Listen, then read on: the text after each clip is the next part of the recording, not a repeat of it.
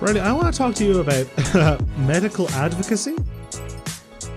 Good. Let's get into it. Nice and frothy. Yeah, just again, frothy light entertainment podcast. People tune in every week to chill out, take their mind off things. So medical advocacy is on the table for this week. Let's go. So, like, I'm talking about personal advocacy, and this is similar to conversations we've had in the past, where I, as a, generally speaking, as a white man, broadly speaking, doctors listen to me more than many people of other creeds, right?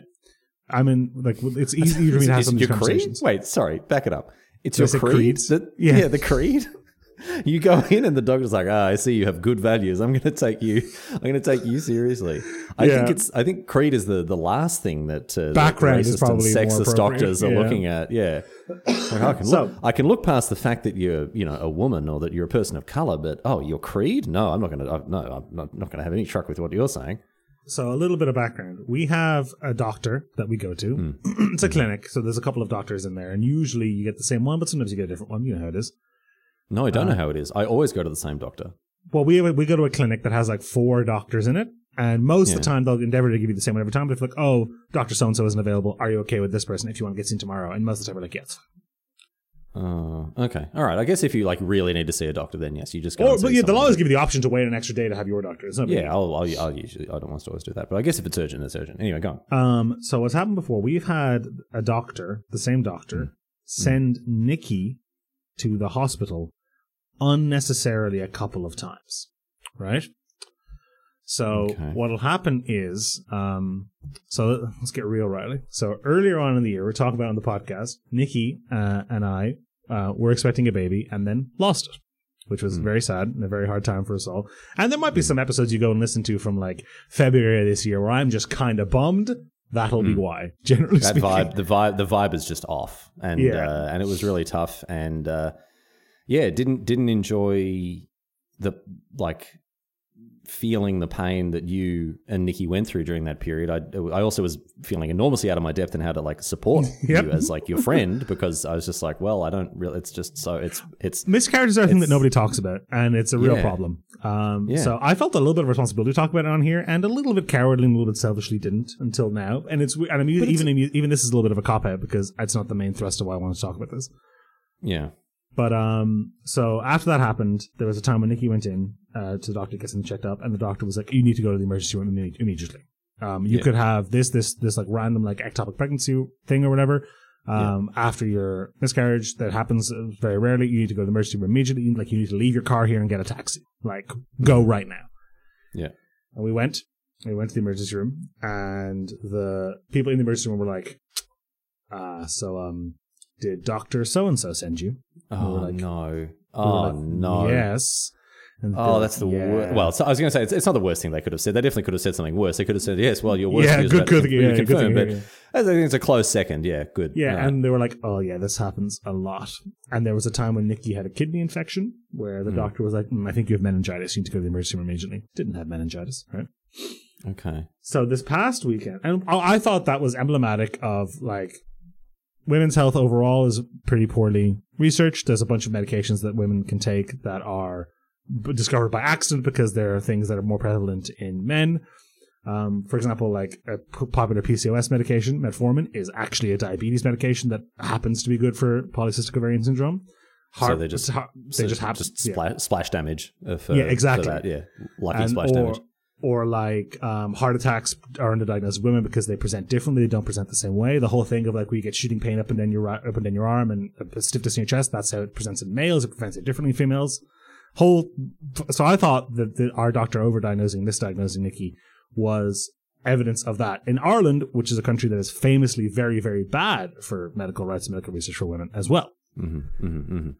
But I went in last week, Roddy. As you recall, I was sick last week. I had a chest infection. Well, now I was with you 100% of the way with your story, but now I'm starting to doubt. Now I'm starting to raise some eyebrows. So it's like allegedly you're sick, and all of a sudden now we're coming with this long, shaggy dog story about you going to the hospital. This doctor, this better be good. You better stick the landing on this one, my friend. So when Nikki was sick, she called the doctor and was like, "Hello, I am sick. I have a cough." And they're like, "Did you do a COVID test?" And she was like, "I have done 2, and they are both negative." And they were like, "Okay, well, look." It was a phone consultation. They're like, "We'll give you antibiotics and this cough syrup. Rest up." Yeah. Went and got the antibiotics. Nikki felt better. I was on the same trajectory as Nikki, but a couple of days behind. So a couple of days later, I was like, okay, I'm going to call the doctor because we're going away at the end of this week. I was like, I'm going to see if I can get some if I need antibiotics to clear it up before we travel. Right? Mm-hmm. Reasonable thing to do, I think. Yeah. Call the doctor. It is this doctor. Same doctor. Same doctor. Who Nikki same doctor did not spoke have. to Nikki as well? No, Nikki does not use this doctor anymore. I wasn't really thinking about it when I called. But this is Doctor Better Safe Than Sorry. This is Doctor Who Cried Wolf. Yes. Doctor Who Cried Meningitis. Doctor Cried Meningitis. So I called and she was like, "Oh, you need to come in immediately, and I can take a look at you." And I was like, "Okay, fine, whatever." I kind of just wanted the antibiotics, but okay, I'm very much in the trust the experts capacity. Like a guy came in, for sure. Yes. A guy came in today because we're like changing the floor in our apartment, and he was like, "Well, you want this? Do you want this?" I was like, well, Nikki and I were like both like, "Dude, you do 50 of these a year. I do once of these every 20 years. Whatever you think." Like, yes, yeah. And I take that same approach. Side note though, we were a little delayed in recording this episode because the floor man, Dennis, was like, "Oh, he said he'd be here within 20 and 40 minutes," and we're now at like 25 minutes, so he could be here any minute. It's just best for us to wait for him to arrive. I was like, okay, sure, why? And he's like, well, I need to show him the floor. I was like, he can't, he's a floor specialist and he can't identify, they're not hard to find, generally, floors. Often, it's not difficult to He comes back locate. and he's like, I measured the ceiling. Ooh, damn, I messed it up again. The exact opposite. Actually, you know what? Can I tell you something? That would be fine. Generally speaking, yes, I think it would be fine. Broadly speaking, if he was looking to get the dimensions of the floor, taking the dimensions of the ceiling, you're going to be close enough most of the time. Anyway, go on. So I went to the doctor, and she was like, "Yeah, well, so you had this cough, and it was bad." And I was like, "Yep." And I was like, "I'm mostly better. I just have the cough doesn't really go away." And she's like, "Yeah, so what happens sometimes is you get a viral or bacterial infection, and then the cough can take weeks to clear sometimes." Mm-hmm. And she was like, "But I've listened to your chest. Your lungs sound perfectly clear. Your blood oxygen saturation's at 100. Literally couldn't be better." She was like, "Your blood pressure is even good, and your heart rate's perfect." And she was like, "But you said you coughed up blood. A little bit of blood came up the other day." And I was like, "Yeah, just in the morning when I coughed, there's a little bit of blood in my spit." She was like, "Well, a little bit of blood came up, and you're overweight, so you could have a pulmonary embolism. So you should go to the emergency room immediately." And I was like, I went to the gym this morning. I don't think I have a blood clot in my lung. Yeah. I was like, and this reminds me of?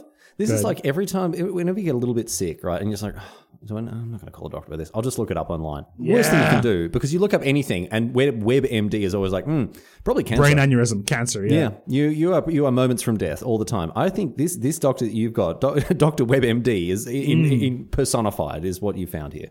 But she was like, I confronted her on it. I was like, "Hey, I was like, do you think this is really necessary?" I was like, "I feel fine. I was exercising this morning. I have no dizziness, none of the things you get if you have a blood clot in your lung." And she looked at me, and I saw the doubt cross her face. And she was like, "Nah, you should probably just go." So I took the note. And here's the thing. I took the note, and I went home. And I was like, do I go to the emergency room? And I agonized for it, and I bothered Nikki, but I was like, do I go? Nikki was like, "I don't think you should go." She's like, "Look, if you feel worse, you can go, but there's no reason to go." Yeah, all this stuff. And then I was lying in bed, and I'm like, "Oh, my chest feels a bit sore." And I'm like, now I'm in my own head about it, right? Of course. Now you're going to have psychosomatic symptoms because 100%. You think you're good. Yeah, exactly, yeah. I have hypochondriac tendencies anyway, to be honest with you. Has that been diagnosed, Dennis? Oh, I did. Or you just think you have that? Well, I remember one time when I was very young, I was like 7 or 8. I told my mom I had chest pains, and I went to the doctor, and the doctor was like, yes, well, unfortunately, Mrs. Strank, this is serious. Dennis does seem to have an acute case of being a bit of a drama queen. His words, exactly. Wow. Put you on blast. Holy moly. Absolutely. So you have been officially diagnosed. See, I thought my gag was pretty good. Have you actually been diagnosed with hypochondriac, or do you just think you have it? I thought that was a good line, but I can see why you actually didn't, you followed through the full story, because that's a good follow-up to that one. Yeah, genuinely, I am very much like, when I hurt my knee, I was like, I'll never walk again. 100%, Yeah. So I struggle with that at the best of times. And when a person in a white coat in a doctor's office is like, "Hey, you could have a serious life-threatening condition," hard to ignore that. Even though everything in my head is like, there's no reason to believe, but it's so hard for me. And I'm also a big, trust the science, trust the doctors kind of guy, right? Of course. Yeah. So it's very difficult for me to ignore that. So the next morning, I got up and I was like, I'm just going to go, because there's no way I'm going to be able to stop thinking about it. And Nikki was very frustrated with this, because I'd agonized with her all evening about whether or not to go. And she was like, you shouldn't go, but it's up to you. And eventually I decided to go anyway. And she was like, okay, well, that's, I don't know why. We could have skipped a couple of steps here. Yeah. Yeah. I went, and the doctor in the A&E was like, why are you here? And I was like, oh, my doctor might have a pulmonary embolism. And he was like, okay, that's, I would be extraordinarily surprised if that was the case. Yeah. And, so I sat there for 4 hours. Blood tests, chest x-ray, other blood tests, EKG, the works. Everything perfect.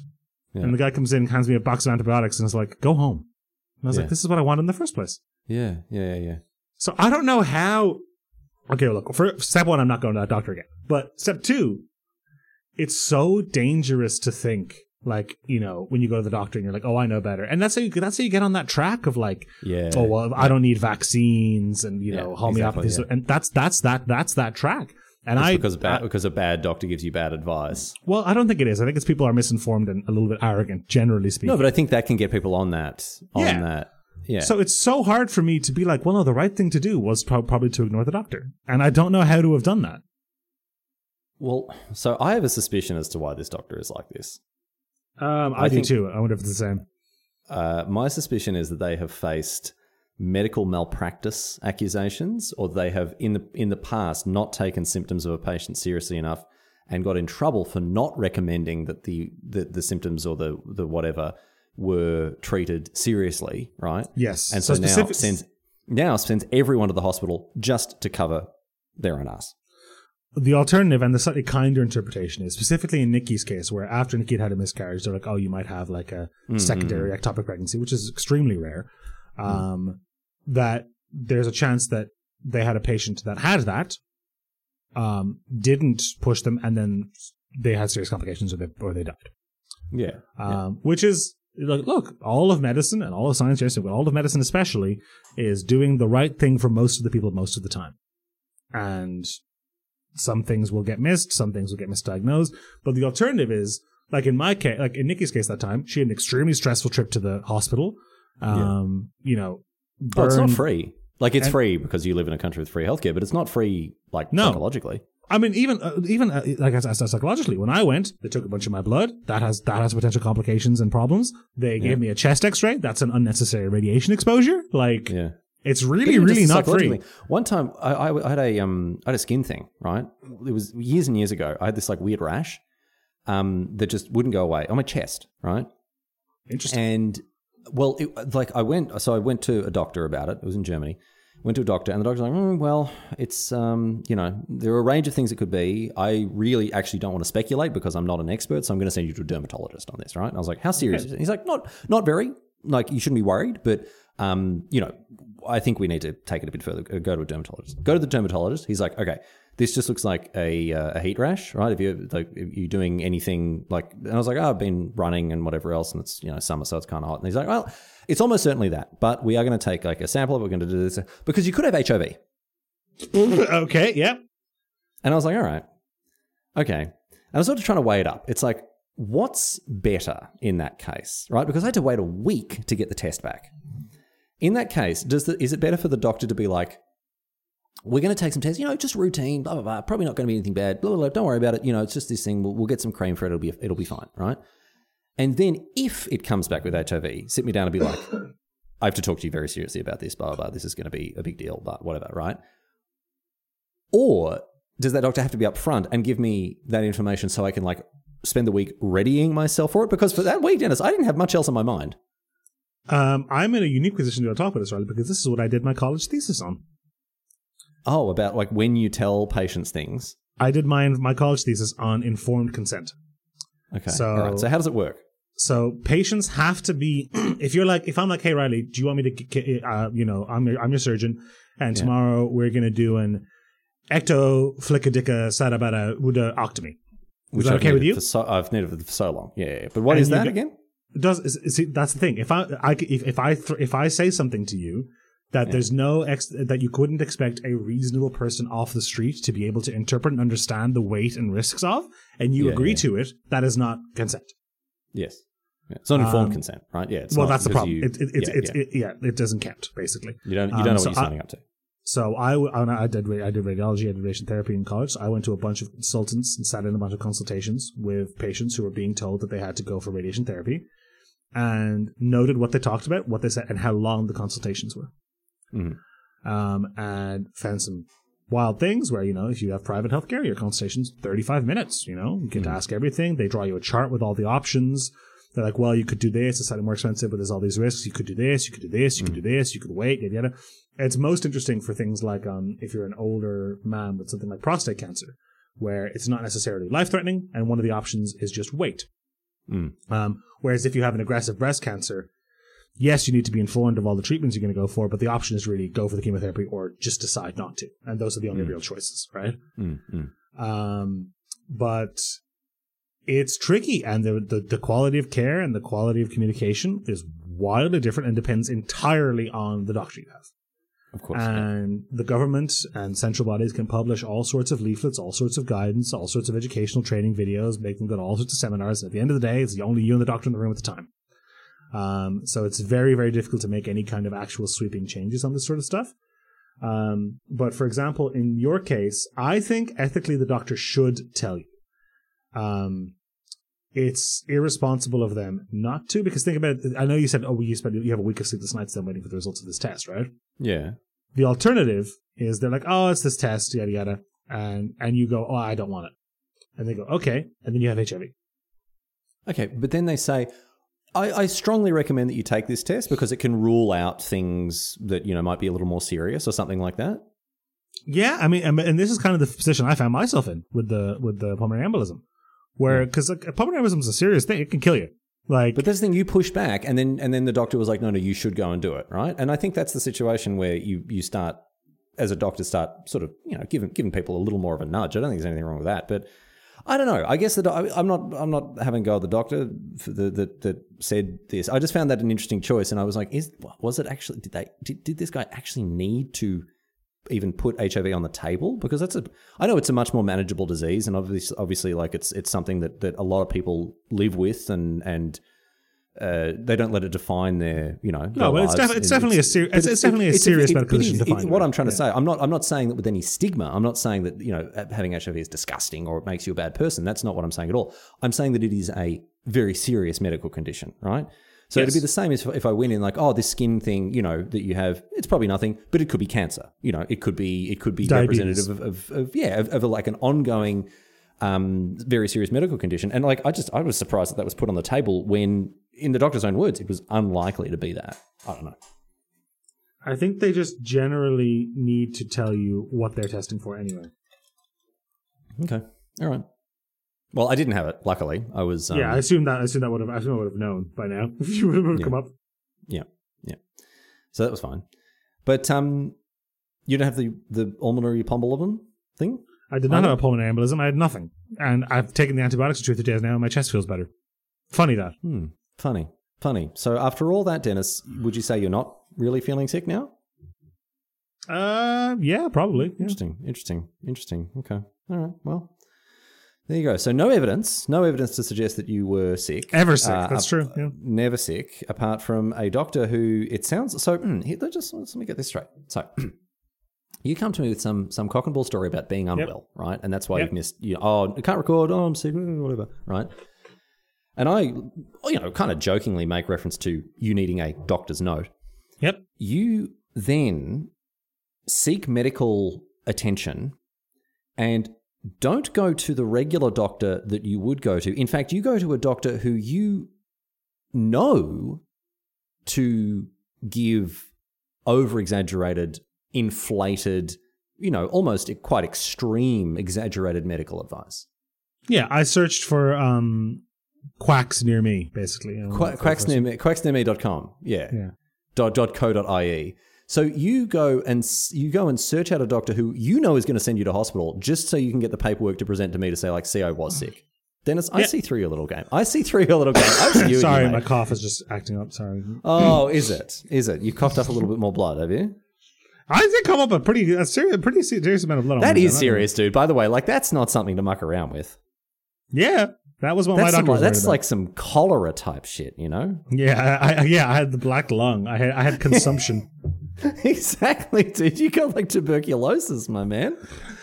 TB was a huge problem in Ireland as recently as I want to say like the 80s. TB. It's still a big enough problem that when you try to enter Australia, it's like, do you have tuberculosis? Oh, I don't think so.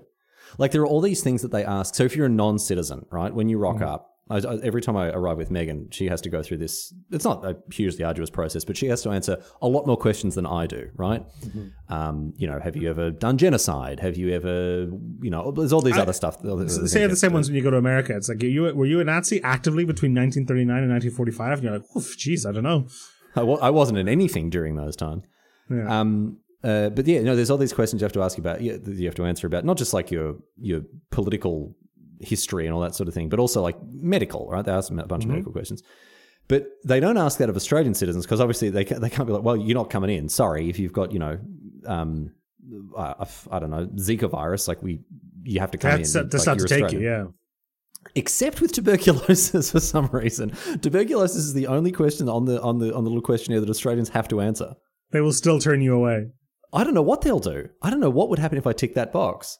Well, in my experience, doesn't it charge you an arm and a leg to stay in a hotel for 6 weeks? Oh, get out of town! Yeah, during COVID. Oh my goodness, $10,000 for 2 weeks in a hotel. Oh my goodness. So I don't know. I'm not going to tick the TB box. Hopefully, I never get TB. My only experience with tuberculosis is watching Arthur Morgan die of it. From Red Dead Redemption. From Red. Oh, if you haven't played Red Dead Redemption 2, the 2017 PlayStation 4 classic.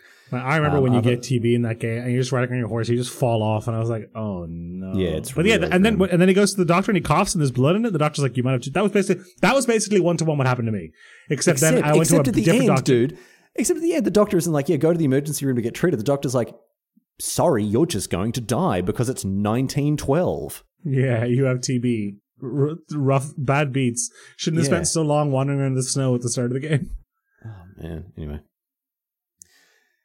Dennis, do you remember when you were young? September?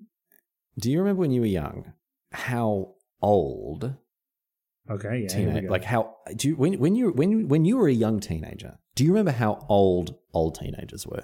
Yeah, when I was 13, 18 and 19-year-olds were 50. Yes, I understand. No. They weren't even 50. Here's the thing. When you start going to high school, right? Yes. And you see like the boys in year 12 and they have like hairy legs. Yeah, they're on the other side of the iron curtain that is puberty. They have to shave each morning before they come to school. Otherwise, they're going to get in trouble with Mr. Wood. He's going to send them down to the nurse, and they're going to have to shave. Jeff said this the other day that they weren't allowed to have beards in his school either. Yeah, you weren't allowed to have any facial hair at my school at all. And if you did, right, they would send you to the nurse who had one of those awful disposable 2-blade Bic razors that you had to cut your face to ribbons with. Now, me and my peach fuzz, we never had to experience anything like that. But there were some really, really hairy dudes that I went to school with. And even like in year 9, these are kids who were like, would come to school with a 5 o'clock shadow and hope that they wouldn't run into Mr. Wood or Mr. Passetto. Or Miss Hoy. Oh man, you wouldn't. Miss Hoy, she had X-ray vision, man. She could see you through a classroom wall if you didn't have your shirt tucked in. So we had the same thing, right? We had a teacher who taught home ec, whose name I've forgotten because I didn't do home ec. But she was very much like the Miss Trunchbull vibe of when it came to uniform inspection and stuff, you know? Sure, yeah. But I went to a very hippy-dippy school. So did you have a uniform? We did. I'm going to send it to you now on Messenger so you'll see what I'm talking about. But sorry, when I say uniform, I should have been more specific. Because my uniform for the school that I went to, it really didn't muck around. We had tie, blazer. Most schools here are like that, yeah. In summer, we had to wear quite short grey shorts and knee-high walk socks. Yeah, so this is like grey sock. Most schools here are like grey socks, black shoes, button-up, button-down shirt, jumper over it, tie underneath it, all that stuff. Yes, okay, yeah. So because this is going to be a very alien concept for many American listeners. But no, we had the full get-up. We had the full proper people know what from a Halloween costume or like a Britney Spears music video, what like a Catholic school uniform looks like. Ireland is mostly Catholic schools. That's not a myth. Those are real. Yeah. And most Australian high schools, I would say, although actually I've noticed up here in Queensland, it's a little different because in Victoria, you had to wear thick woolen pants. You wore a thick woolen blazer in the winter, and then in the summer you could wear just a shirt and you had to wear shorts. So but we had a lot of polo shirts up here. A lot of high school kids wear just wear polo shirts. Rugby shirts, basically. Yeah, we have here as well. Yeah. Yeah. So we have up here, the climate's a little less forgiving of the woolen blazers. We had the same thing with the teacher, who was an absolute terror with this power. But my schools here are divided into first through third year, and then you have your junior cert, which is the big exam you do when you're 16, which I guess is your A levels in the UK and whatever it is in the States. I don't know what that is. And then at the end, they have middle school, right? They have middle school. That's true. And then they have the last 4 years in high school. In Australia, it's just 7 years of primary school, 6 years of high school. No, we have 6 and 6 here. We actually have 8 and 6. 8 and 6. Yeah. Well, we have the first year is prep, which doesn't really count. It's not. Yeah, and then grade 1 to 6, and then 7 to 12 is high school. So in my school, when you were doing junior cycle, which is the first 3 years, you had to wear a uniform. And when you're doing senior cycle, which is when you were 15, 16, 17, 18, that at a time, there was no uniform. Oh, really? You wore whatever you want. You could have a beard, guys with long hair, absolutely. Piercings. From 15 and 16 onwards. Yep. And even our junior... I'm going to send you a photo now on Facebook of our... Yeah. This is my actual school. This is the junior cycle. This is the uniform. Oh, okay. So it's a guy in a hoodie and track pants. The track pants are not part of the uniform. You have to wear the hoodie. You just have to wear the hoodie.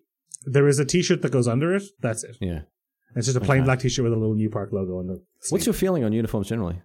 I think it's tricky. Because I've got a hot take on uniforms, and I think I might know what it is. Yeah, I think you know what it is because I've told you it, but it's not the take that most people are going to think that I'm going to have.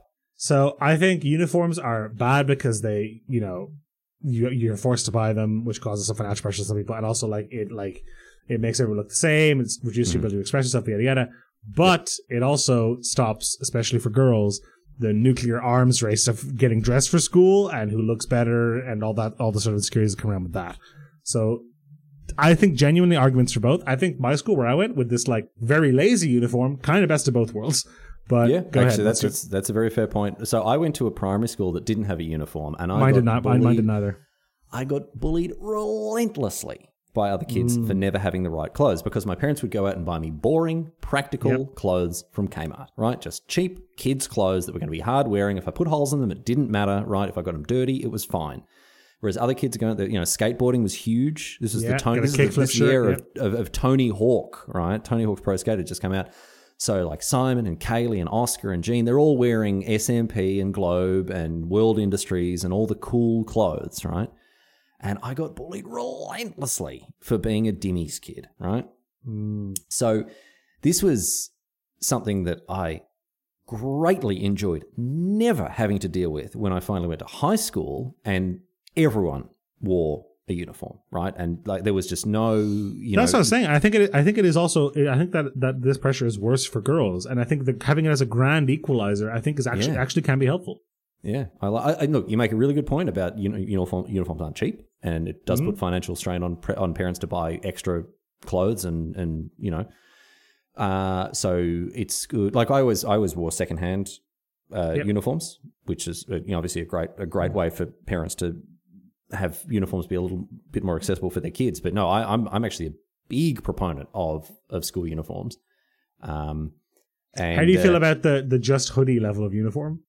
It's fine. It's fine. If all I'm saying is if all the kids are wearing the same thing, right, then it removes a lot of the socially enforced division between kids, and it just gives bullies less thing. Bullies are always going to find something, but don't make it easy for them. Is what I'm saying. You know what I mean? Yeah, I understand.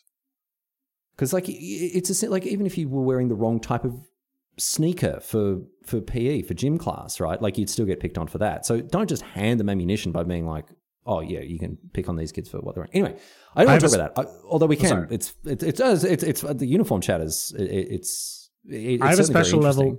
I have a special level of resentment from my secondary school because I love my secondary school. If I have kids, I want to send them to my secondary school. It was phenomenal.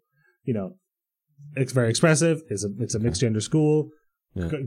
Theater program, all that stuff, right? Oh, see, dude, I love going to an all-boys school. Oh, man. I really? thought it was... for sure. Absolutely. I think being exposed to people across the spectrum... Actually, now that gender identity is a little bit more in the public eye. Not just more fluid, but more present. Yeah. I don't know how, like if you have a kid who's 15 and then they transition, do they change schools? It's up to the kid. Would a school let them? Well, there are stories of this. There are stories of like all girls schools who have had trans kids who have stayed, and I think that's excellent. I think schools need to be and I know this is a very broad, sweeping generalization coming from a cis man, right? But I think the guiding principle for this sort of stuff should be about focusing and prioritizing the kids' well-being, whatever that involves. And to be fair, if I imagine the kid is in an environment where that is largely the case anyway, if they've been able to go through that and transition, because a lot of kids are not able to do that. Yes, yeah. So I guess if they've got to that point where they are openly transitioning, then they probably have a level of support around them. But look, if the kid wants to move schools, then I think as the parents of the school, you support that. If the kid wants to stay, and see out their time at school with their true people gender identity, whatever is going to be the best and safest result for the kid. So what do you think the benefit is to single gender schools? I don't understand. Well, personally, for me as a teenage boy, right? As a heterosexual teenage boy, I enjoyed the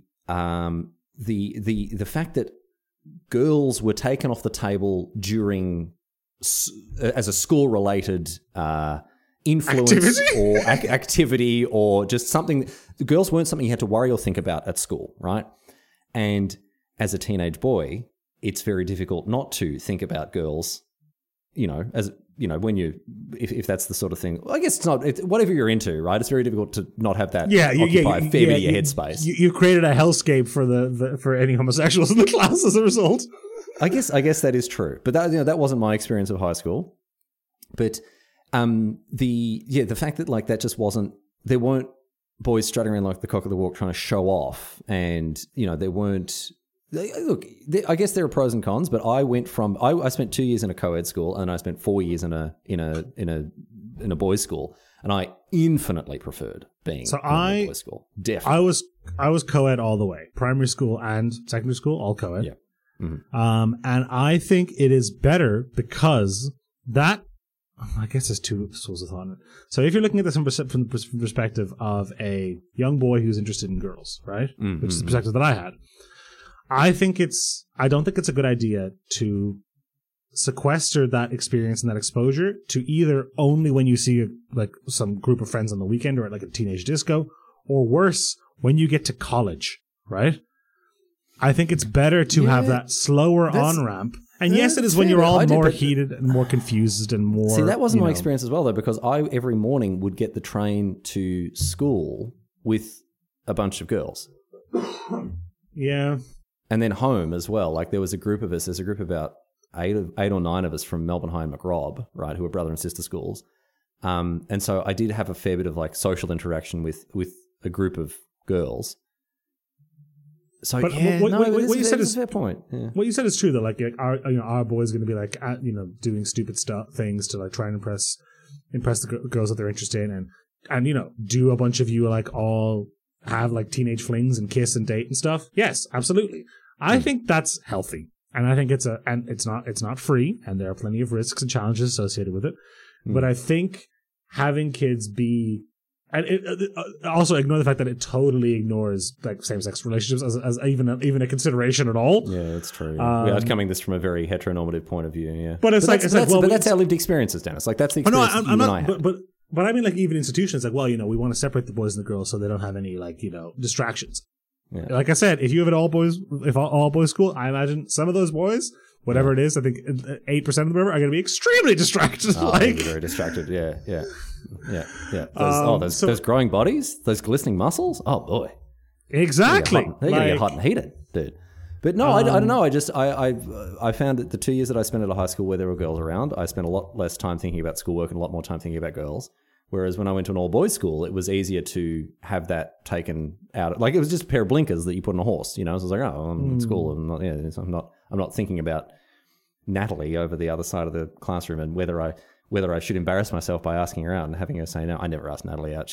But if you don't get the reps in doing that at slightly lower stakes when you're 14, 15, 16, then you're going out and trying to find a partner. I feel like you're less prepared. Slightly lower stakes? At what planet do you live on? Slightly lower stakes when you're 15? Are you joking? I know they don't feel like slightly lower stakes. But that's all that matters at that point. I know. Don't invalidate the feelings of teenagers just because they don't realize how low those stakes are. I know. You asked Natalie out. She says I'd never asked Natalie out. You cry. No, you listen to dance music. That's what the volume knob's for, Riley. No, I get it. I asked Cassie out, and she let me down very gently when she didn't have to because she was so far out of my league. Honestly, I was playing the numbers. I had a scattershot approach when I was 14, 15. Oh, you just threw the spaghetti at the wall and hoped that some of it would stick? Hey, and some of it stuck, dude. What do you want? Let's go. Well done, because it took me so long to work up the courage to ask. I knew I didn't have a shot with Cassie, but I felt like I had to do something, man. I now, as an adult man, know plenty of men who are not good at talking to women. And I don't mean to pick them up in a bar. I mean to just interacting with them. So you're saying that giving them as much practice as possible is probably a good thing. Yeah, it's the same with, and it's not just sex and gender. It's the same with schools that are here that are multi-denominational, or schools for example, Catholic schools here. If you go to a Catholic school, you will not really be exposed to any kids that are Muslim or Sikh or even Protestant. The worst of all the religions. Yeah. Yeah. Right. See, when you put it like that, I'm like, well, of course that's bad. Of course you shouldn't put all the Catholic kids in one group and just never have them interact with it. Yeah. Okay. All right. Because when they get into the real world, it's full of all kinds of people. I think exposing them to that as early as possible, get the reps in, learn about it, is better. Now, there are complications. I think what has happened here is I've had an individual experience that suited me, and so I look at that, and I'm sort of rather blinkedly just being like, well, if it worked for me, it should work for everyone, which is just not. One-size-fits-all approaches just generally don't work in situations like this. So I'll have to revisit my opinion a little bit, but it did work for me. You have a secondary opinion here as a teacher, right? You have a different exposure to the whole. You have the other side of the fence. Yeah, but I'm a primary school teacher, and I would never. I don't think at that age makes sense. I wouldn't have same gender, same sex schools at that age. No, they do. They do have lots of them here. Yeah, I think they do it here as well. I'm not sure, but I only teach at state schools, so I don't know. My primary school as well. I'm not sure how you feel about this. Let's talk to a teacher about class sizes. How big were they? Mine was so tiny, dude. Oh, great. Love it. Yeah, fantastic. So small better, baby. So we had to double up, right? So one teacher taught 5th and 6th class. One teacher taught 3rd and 4th class. Yeah, but you had comps classes. How many kids do you think, including me, were in my 6th class? So you're saying tiny, so less than 10, fewer than 10, right? Yeah, there were 6 of us. 6? That's too small. Yeah, when you say small class sizes, I'm thinking like a crisp 16. That's a perfect number of kids to have in a class. So, total between the two, they probably had about 20. Yeah. Oh, right, between 5-6 composite. Yeah.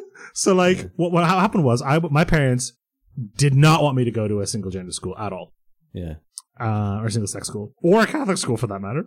Yeah. Which in Ireland leaves you with not very many options. Very few options, yeah. So few options, there are only 6 kids in the class, yeah, right. I also, at the time, I'm not baptized. I wouldn't have been able to get into a Catholic school.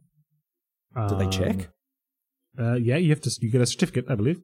What do you mean? Oh, they sprinkle with holy water and see if you, hiss? Well, yeah, or I think you're actually just registered to a parish, but yeah. So what do they do? They go back and dig through the crates to find your baptism certificate? Yes, I should really get Nikki, and she's the authority on this. But yeah, I think they only made that not allowable or not a proper thing.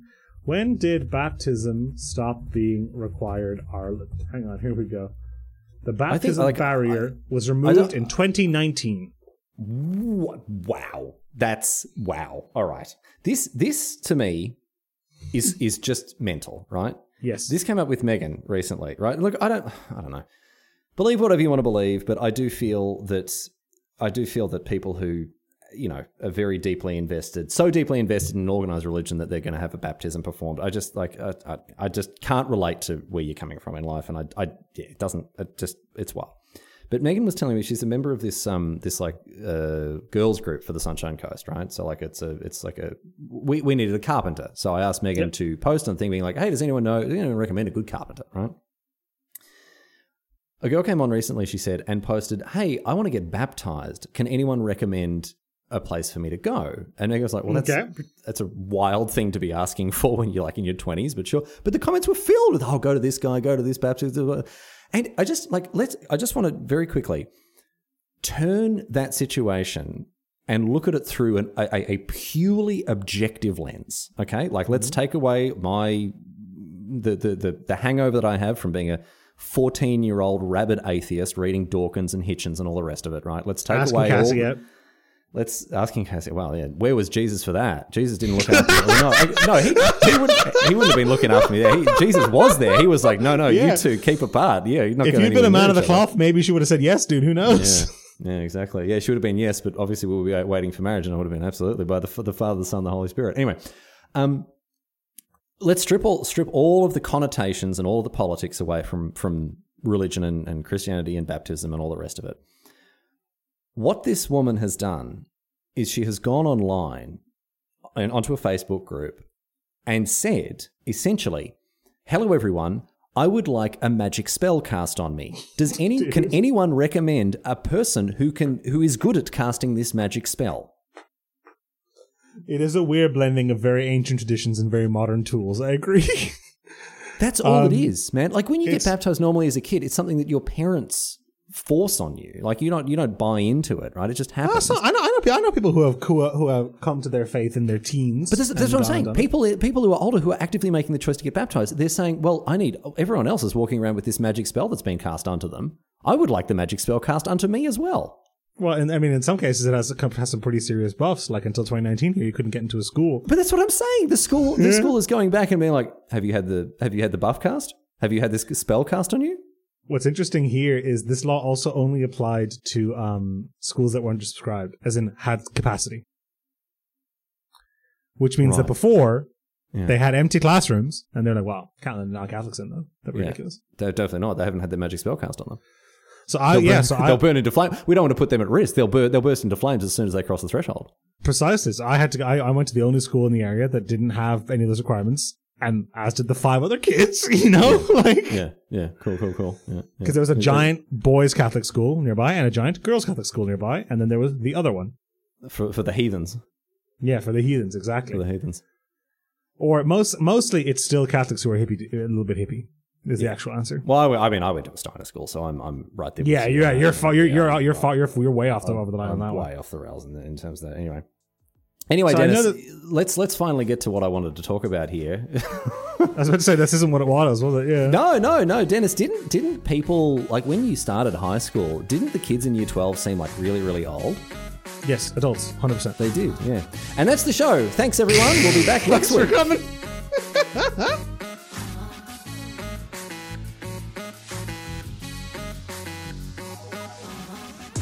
Thank you for listening to this episode of Have a Listen to This, your weekly dose of bite-sized nonsense with Riley Knight and Dennis Straniak. If you like the show, please tell your friends about it. If you didn't like it, I guess tell them anyway, but hopefully they download it and they like it. Or if they don't, those downloads show up just the same, to be honest. If you really like the show, you head to patreon.com/have a listen to this and support the show, get the show a little bit early, as well as some other exclusive perks, and, help us keep the lights and the mics on over here.